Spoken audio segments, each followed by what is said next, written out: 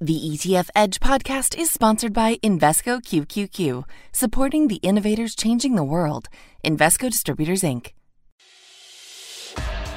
Welcome to ETF Edge, the podcast. If you're looking to learn the latest insights on all things exchange-traded funds, you are in the right place. Every week we're bringing you interviews, market analysis, and breaking down what it means for investors. I'm your host, Bob Pisani.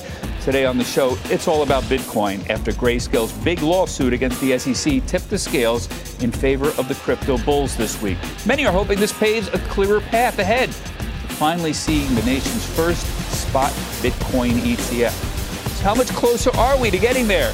What other regulatory hurdles remain? Here's my conversation with Matt Hougan. He's the CIO of Bitwise Investments. Salm is the Chief Legal Officer for Grayscale Investments. And Jerry Senderowicz is the shareholder at Vedder Price and an attorney advising ETFs for over 20 years. Craig, I want to start with you. I know you were personally involved in this case. You're the Chief Legal Officer for Grayscale. It was a unanimous decision. How are you feeling? How's Grayscale doing? Yeah, so first, Bob, thank you so much for having me. It's great to be here. We're feeling very, very good about the outcome of this case. Yesterday, a panel of 3 judges ruled by unanimous consent in Grayscale's favor. It's a win for us, it's a win for our shareholders, and it's a win for the whole crypto community.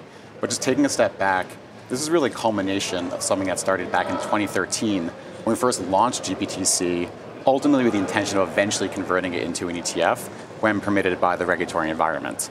Fast forward, we refiled this application to convert into an ETF on the same day the first Bitcoin futures ETF started trading. The reason why we did that is because we took the view that if the commission is okay with Bitcoin futures, which are derivatives of physical spot Bitcoin, which is in GBTC, they must also be okay with spot Bitcoin ETFs. Unfortunately, we were denied the following June, and so again, that very same day, we filed this lawsuit. Yesterday represents the culmination of all of that work with this 3-judge panel ruling in our favor. So it's great progress for our ETF efforts and a really positive step forward. And the court agreed with you. Essentially, they said Bitcoin futures, Bitcoin spot, like products. Right. You prove one, you have to prove the other. Matt, it seems like the ball's in the SEC's court right now. Game this out for us. What happens next? Yeah, I do think the ball's in the SEC's court. I think Grayscale did a great job taking this to court, making convincing arguments.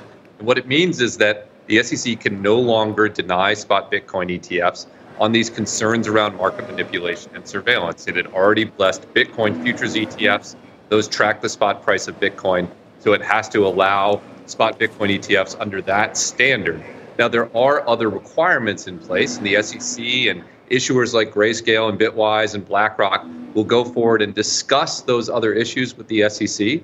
But I'm pretty optimistic that this was a major step forward for the industry, a major win for investors, and puts us hopefully on the path to seeing a spot Bitcoin ETF launch here in the U.S. sometime in the coming months. Jeremy, I read the ruling, and given how harsh is the word I would say the ruling was, it would seem there's a fairly high barrier for an appeal.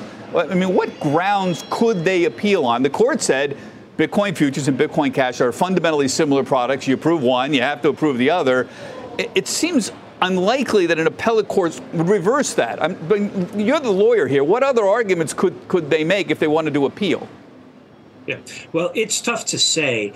I didn't see in the ruling any obvious grounds on which on which the Supreme Court or the full D.C. Circuit could seize upon to overrule it.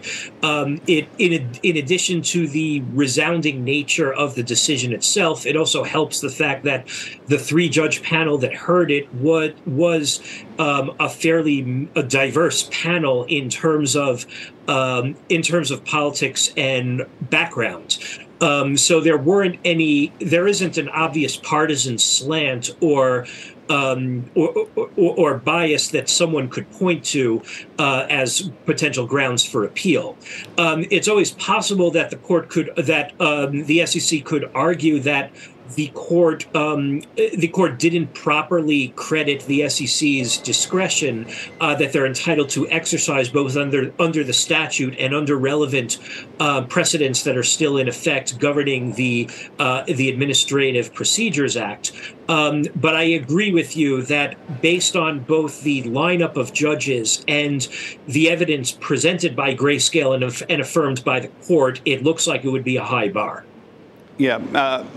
I don't want to put you on the spot, argue the other side here, but what grounds for appeal would there be? I mean, you're the lawyer. I know you're representing Grayscale here, but I've been through the opinion many times. I have to say it was essentially the best possible opinion that we could have gotten. The court really leaned into the common sense and compelling legal arguments we've had, which is that futures and spot, for all regulatory purposes, for all ETF purposes, are essentially the same. So you have to treat them the same.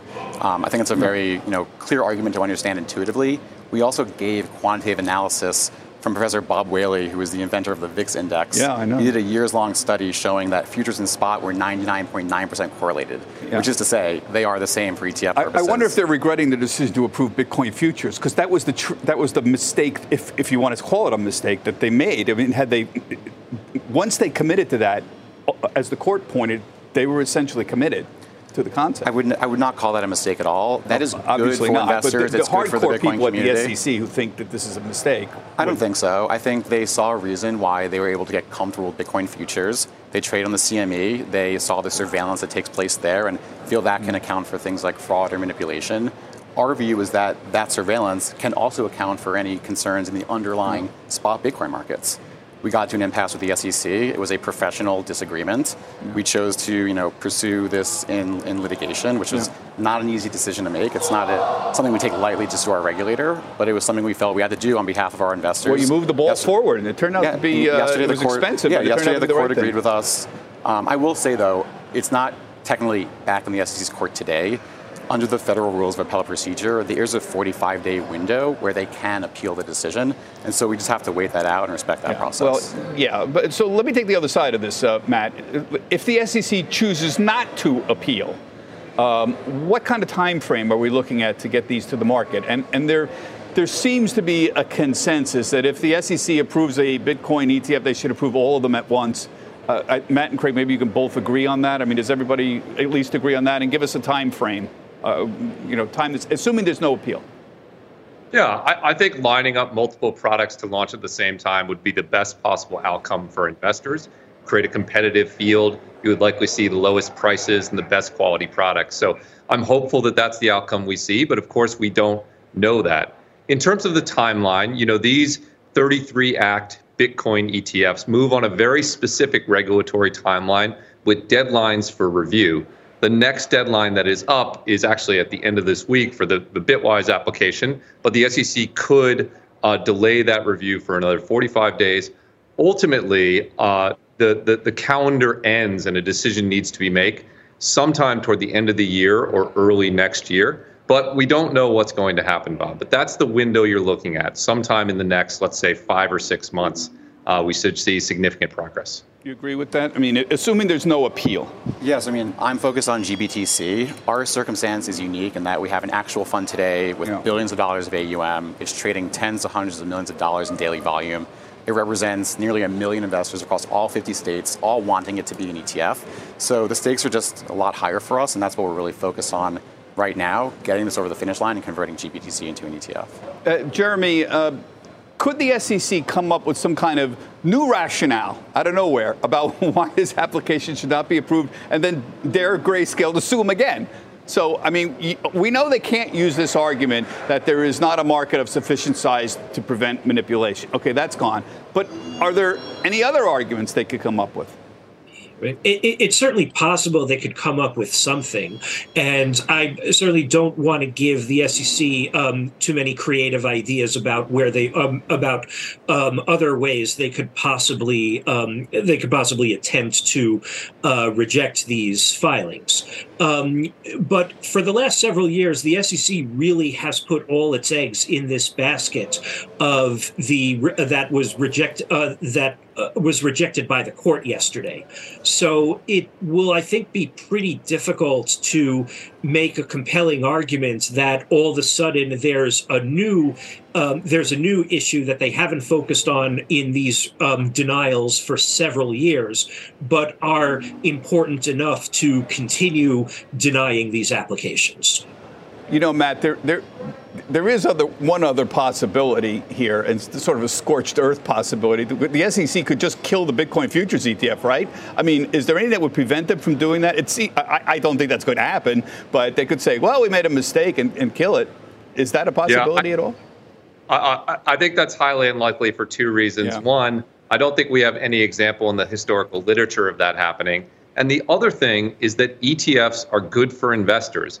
People want access to Bitcoin. They're buying it in a variety of ways, including unregulated ways. An ETF would just make it safer, cheaper, more efficient, and add regulatory protections to help investors get the exposure that they're going to get anyway. So I think that would be a step backwards for investor protection. And I don't think that's what the SEC is trying to do. They've been careful and cautious about reviewing Bitcoin ETFs for the last 10 years.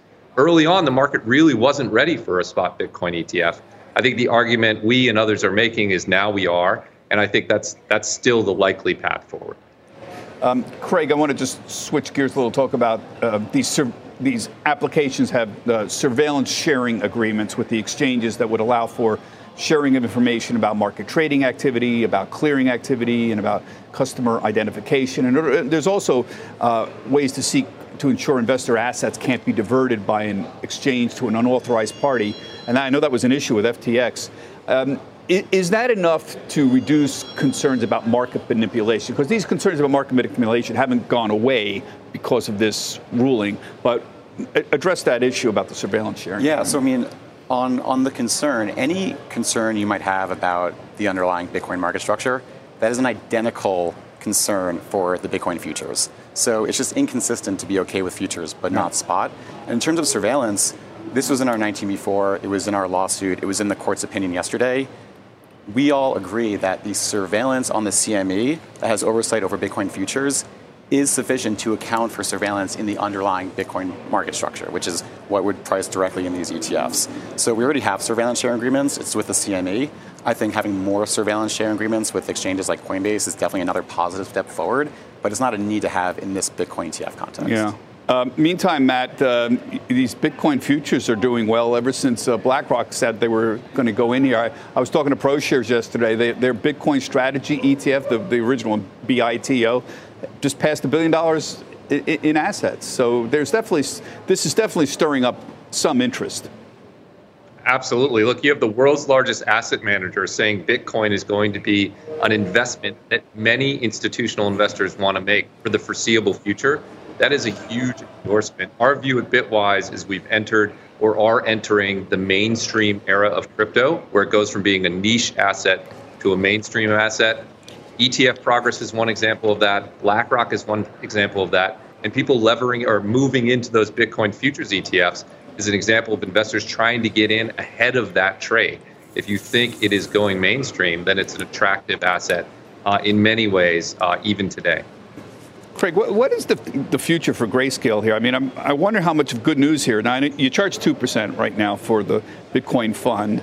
I don't think you're going to be able to charge 2% once it goes into a Bitcoin ETF. I mean, maybe I'm wrong, but you're likely going to have 8 other competitors out there. I mean, how do you feel about all the competition now? And are you going to reduce the fees? Yeah, so we've actually been very public about that for over a year now. We are going to reduce the fee for GBTC upon ETF conversion.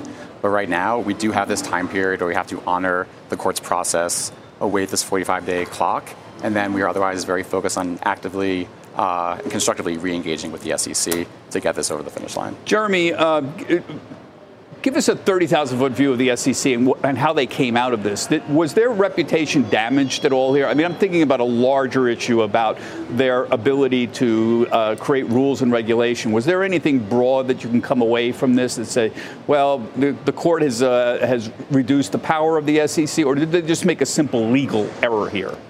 Okay. Well, I think in this particular case, there's an argument that the the facts lined up really badly against the SEC, such that the court was able to rule against the SEC without necessarily casting aspersions on the SEC's larger regulatory agenda, whether in crypto or other areas of the financial industry.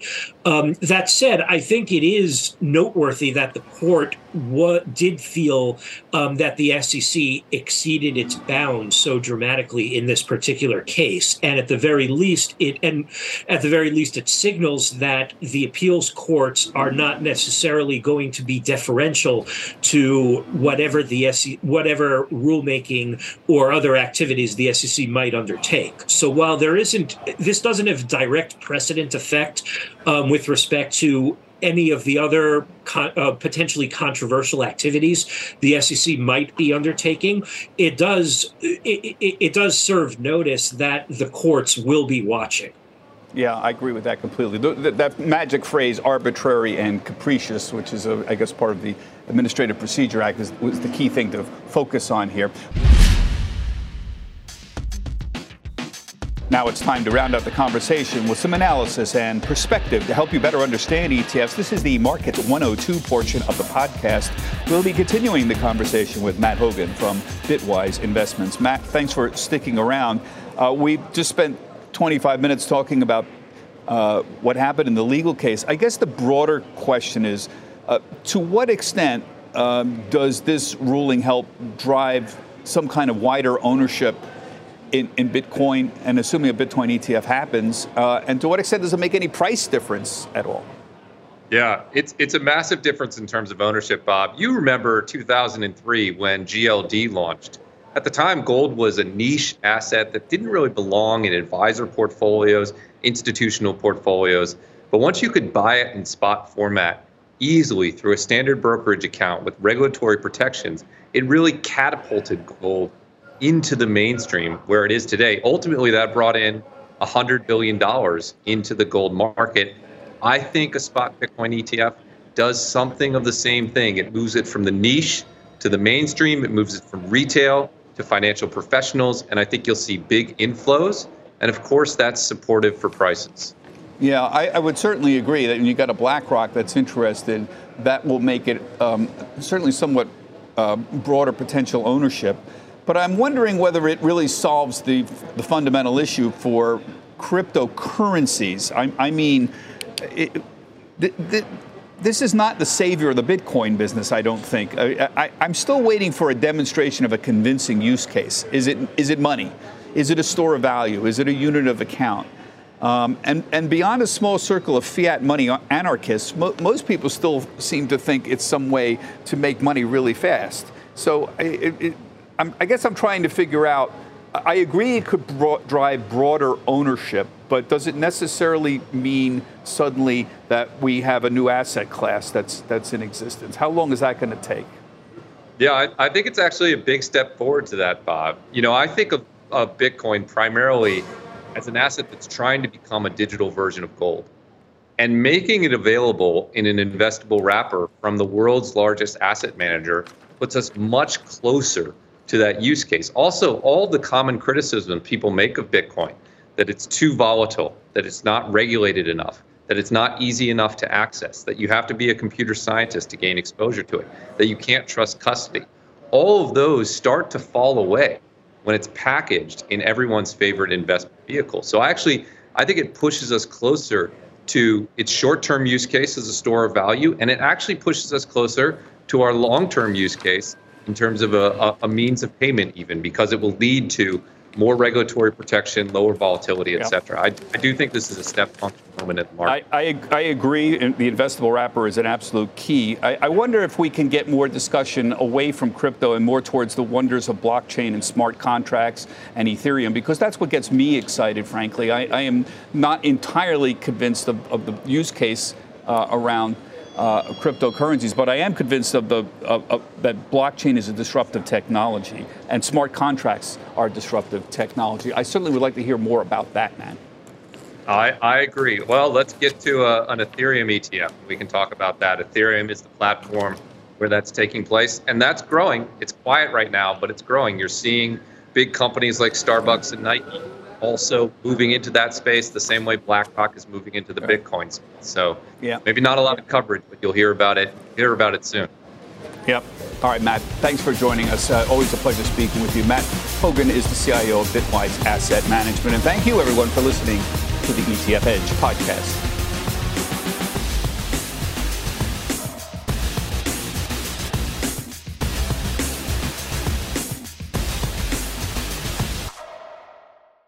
Invesco QQQ believes new innovations create new opportunities.